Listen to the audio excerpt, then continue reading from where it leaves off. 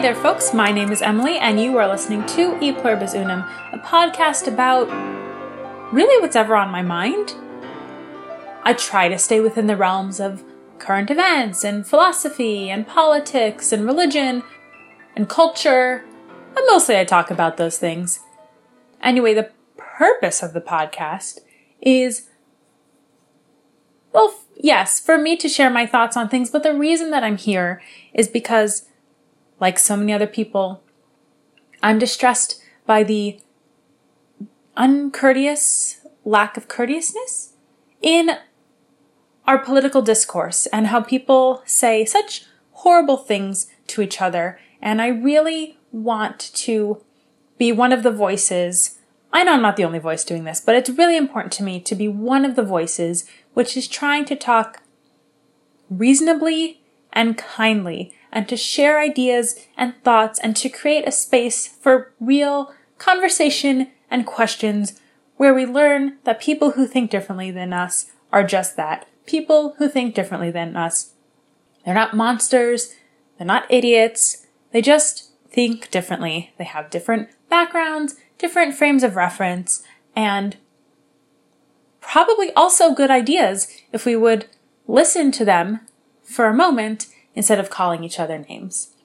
And in this spirit of unity, I would like to start this week's episode with an issue which I think is truly bipartisan, and that is very big pills.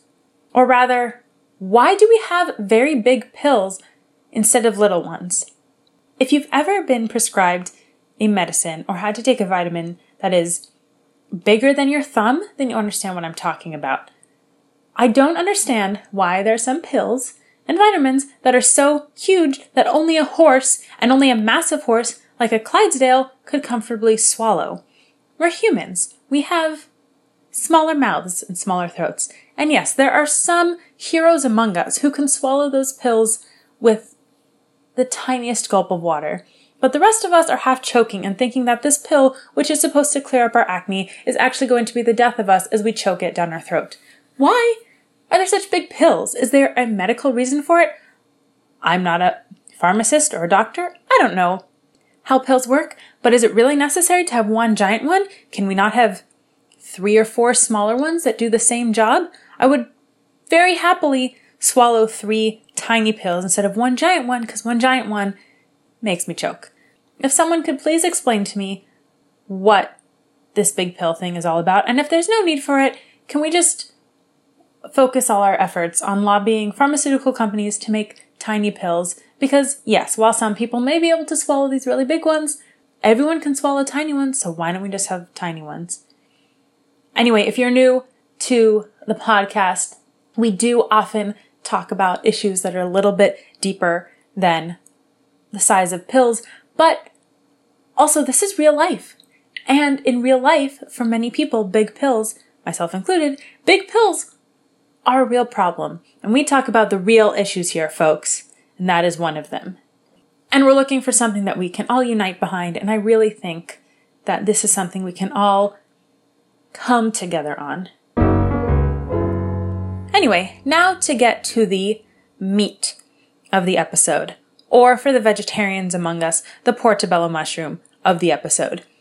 I've been working this summer at a summer camp, and I've had campers from the age of 5 up to 14, so I've seen quite a range. And I've had a few takeaways from this summer, 2 of which I want to share with you today. By the way, just a side note to people who say, oh, we can learn so much from kids and kids are the future, or teachers who say, I didn't teach my students this year, they taught me. I've also been in the classroom. Not as long as many people, but I still feel like I can speak with some level of authority or at least experience on this. Yes, there are plenty of things that we can learn from kids, like how to live in the moment and how to use our imagination. As an improviser, I very often tap into those childlike qualities. But the idea that we're learning more from the students than they're learning from us, if that's the case, you should not be a teacher.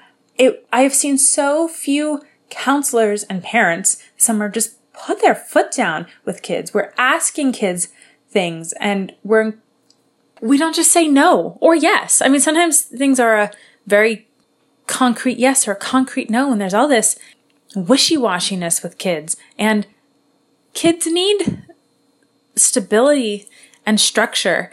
And yes, kids need to hear the word no. Not all the time, but often. Some kids more than others. It is okay to say no. The kid might rebel now, but they and the rest of society will thank us later. Also, again, yes, we can learn many things from kids, but we can also learn things not to do from kids. Like, kids who are angry tend to hit their friends instead of using their words. If you've ever worked with kids, you know this because you'll say, Timmy, use your words, not your hands. Keep your hands to yourself. So kids might have a lot to teach us, but it's not like they're angelic beings and we adults are flawed figures, unredeemable. There are some great qualities about being a kid, and we should retain them into our adulthood, like imagination and living in the moment. But how to be a good citizen, how to share, how to watch your words and not make fun of other people, how to be courteous to others and aware of your surroundings and not feel like you're the center of the universe. These are all things that kids need to be taught because they don't know them. So yes, kids are literally the future because that's how aging and time works, but let's dial it back a bit on kids are amazing. So 2 of my observations, things I've noticed kids do this summer, and one actually flows into the other. So this one has come recently because I've been working more with younger kids recently. There's this thing that they'll say when they see someone doing something they want to do. They'll say, oh my goodness, he's so lucky he gets to ride a bike. Or she's so lucky she brought a doll with her. And it's a very interesting phrasing. And I think all that the kids are really trying to say is, I also want to do that. So when they say, he's so lucky he brought his bike, it's, I wish I also brought my bike. Or she's so lucky she gets to go in the pool means, I also want to go in the pool. But it's very interesting phrasing to look at what someone else is doing and say that they're so lucky.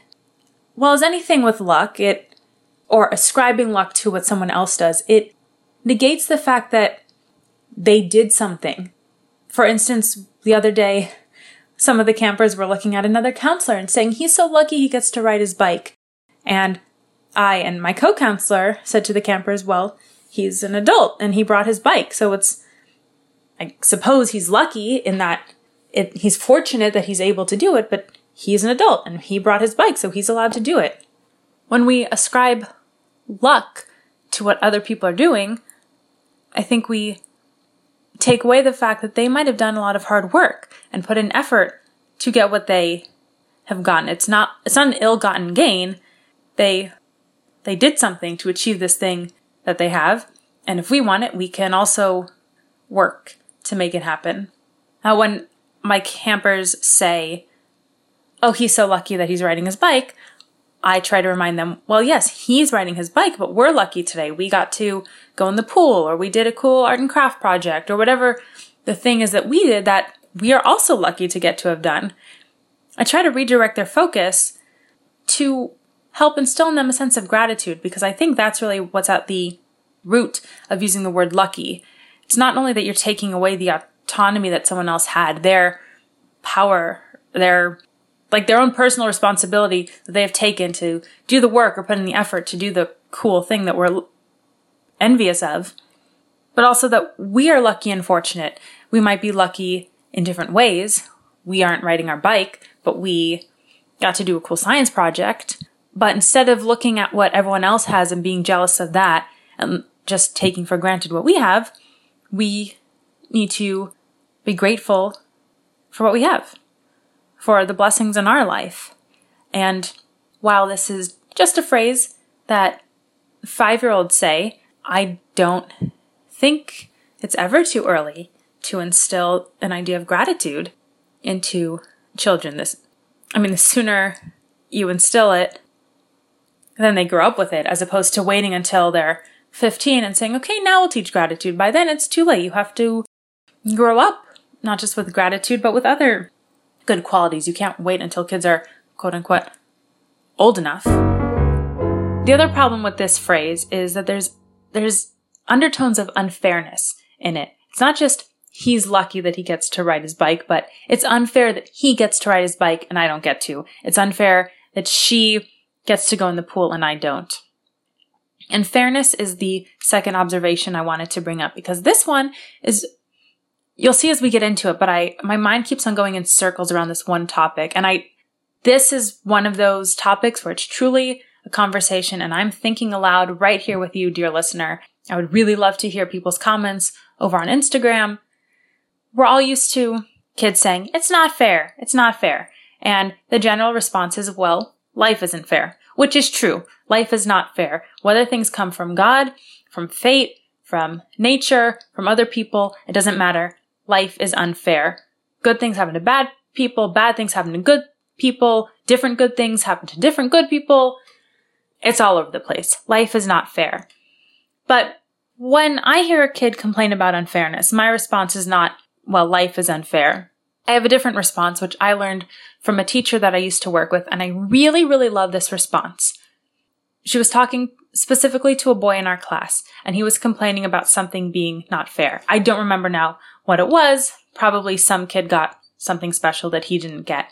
So this little boy was complaining about things being not fair, and the teacher said, Joey, do you have a sister? Joey said, I do have a sister.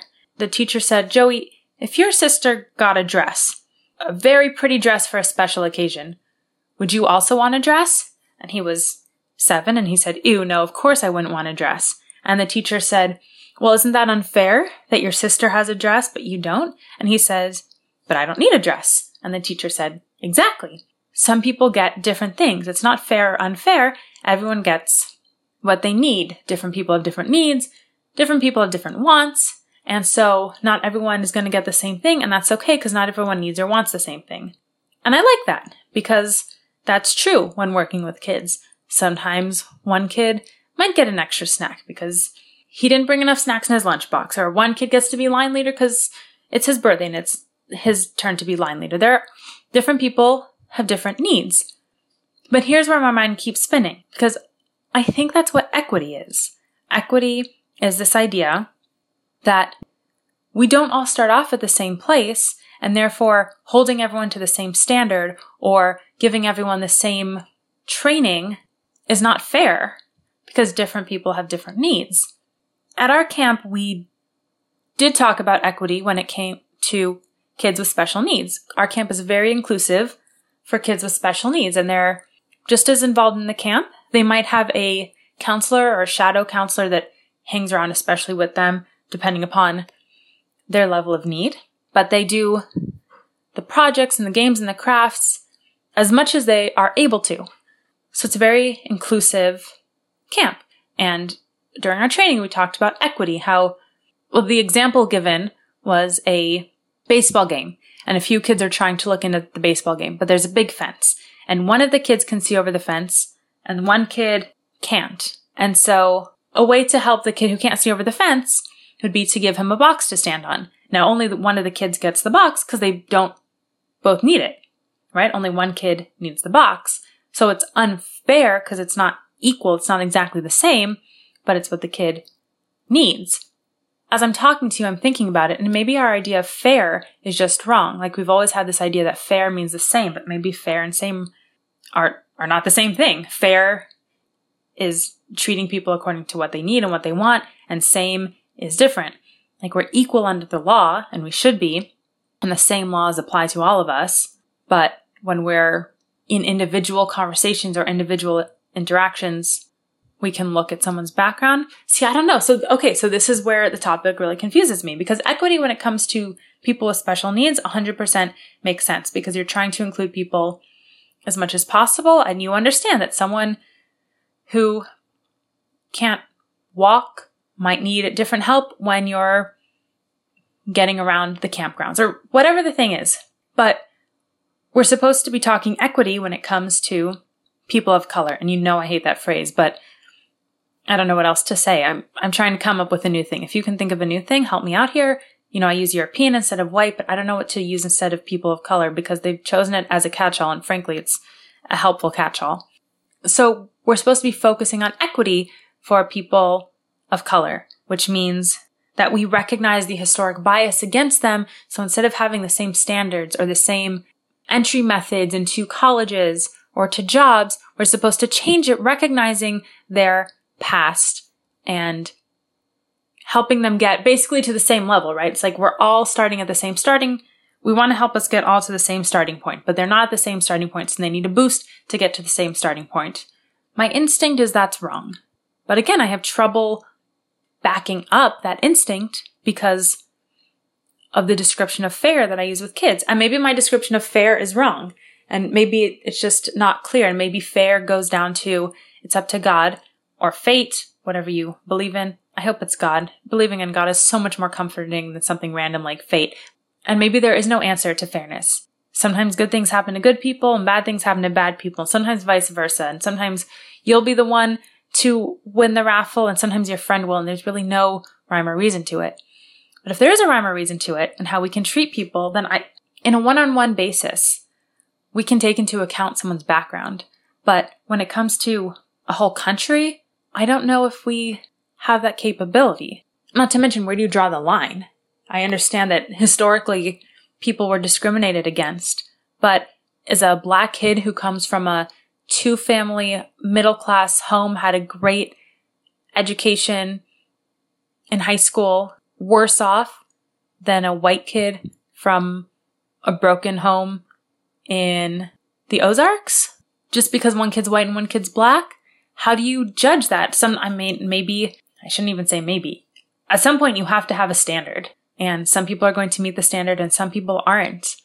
I don't know how we come to grips with that, how we help every person. But I think that there's more to the argument against equity than just the fact that it's impractical to delve into the past of every person applying for a job or every person applying to college or every person that we might give reparations to, right? The whole idea of reparations is preposterous because how do you know which Black people were slaves here and which white people they were enslaved by? And obviously not anyone living today that they were enslaved by, but in the past, who was connected. I mean, I'm certainly never going to pay reparations. I won't allow it because my family was not involved in slavery here. It would be ridiculous for me to pay reparations. But how do you figure that out? And anyway, I'm going off topic because it's really this idea of equity and fairness. And maybe I just can't define them properly. And I think that's really important. We have all these conversations. We try to have all these honest, open dialogues and conversations. But I think sometimes it's not even that we disagree on the values. It's that we don't even know what the terms mean that we're using. I mean, what does person of color mean? What does fair mean? What does equity mean? What does racist mean? What does liberty? There are all these words that we use and we fail to define them. We just either assume the other person thinks the same thing we do. Probably that's the main one. But I think sometimes we don't even define them for ourselves. And if we don't understand the terms that we're using, we can't really discuss any solutions or anything substantial because we're just arguing. If we have 2 different definitions for a word, we're having 2 different arguments. And that is completely unhelpful. That wasn't exactly where I was expecting to go with this topic. But as I said, this was a real, live, happening in real time thought process, which is what this podcast really is. Like I said, it's supposed to be. I want you to feel like we're having a conversation. I hope you have a cup of tea with you while this is happening so you can just be thinking, or maybe a nice snack. I love to snack while I'm doing anything, frankly. But I really want this to be a conversation, and I was thinking through that topic, and I don't have an answer. You know what? It is okay not to have the answers to everything. I think that's part of life, is continuing to look for answers and to learn new things and change our minds as long as we're open to it. The important thing, I guess, is to be open to it. Like I am on this topic. I'm open to being wrong about fairness and equity. I really don't know. When I say I don't know, I mean it. I have no idea on this one. I'm thinking through it, and I thank you so much for being here with me as I thought through it. Hopefully I gave you something to think about, because that's my goal here. Just help us think a little bit more, think about other people, think about what other people might be thinking about. It's a lot of thinking going on here.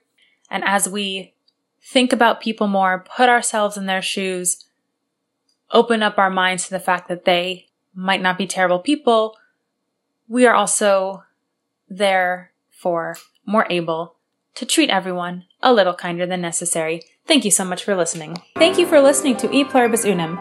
Make sure to subscribe to the podcast and leave a rating and a review. And please share the podcast with anyone you think would benefit from some common sense and thoughtfulness. Follow me on Facebook and Instagram at E Pluribus Unum Podcast.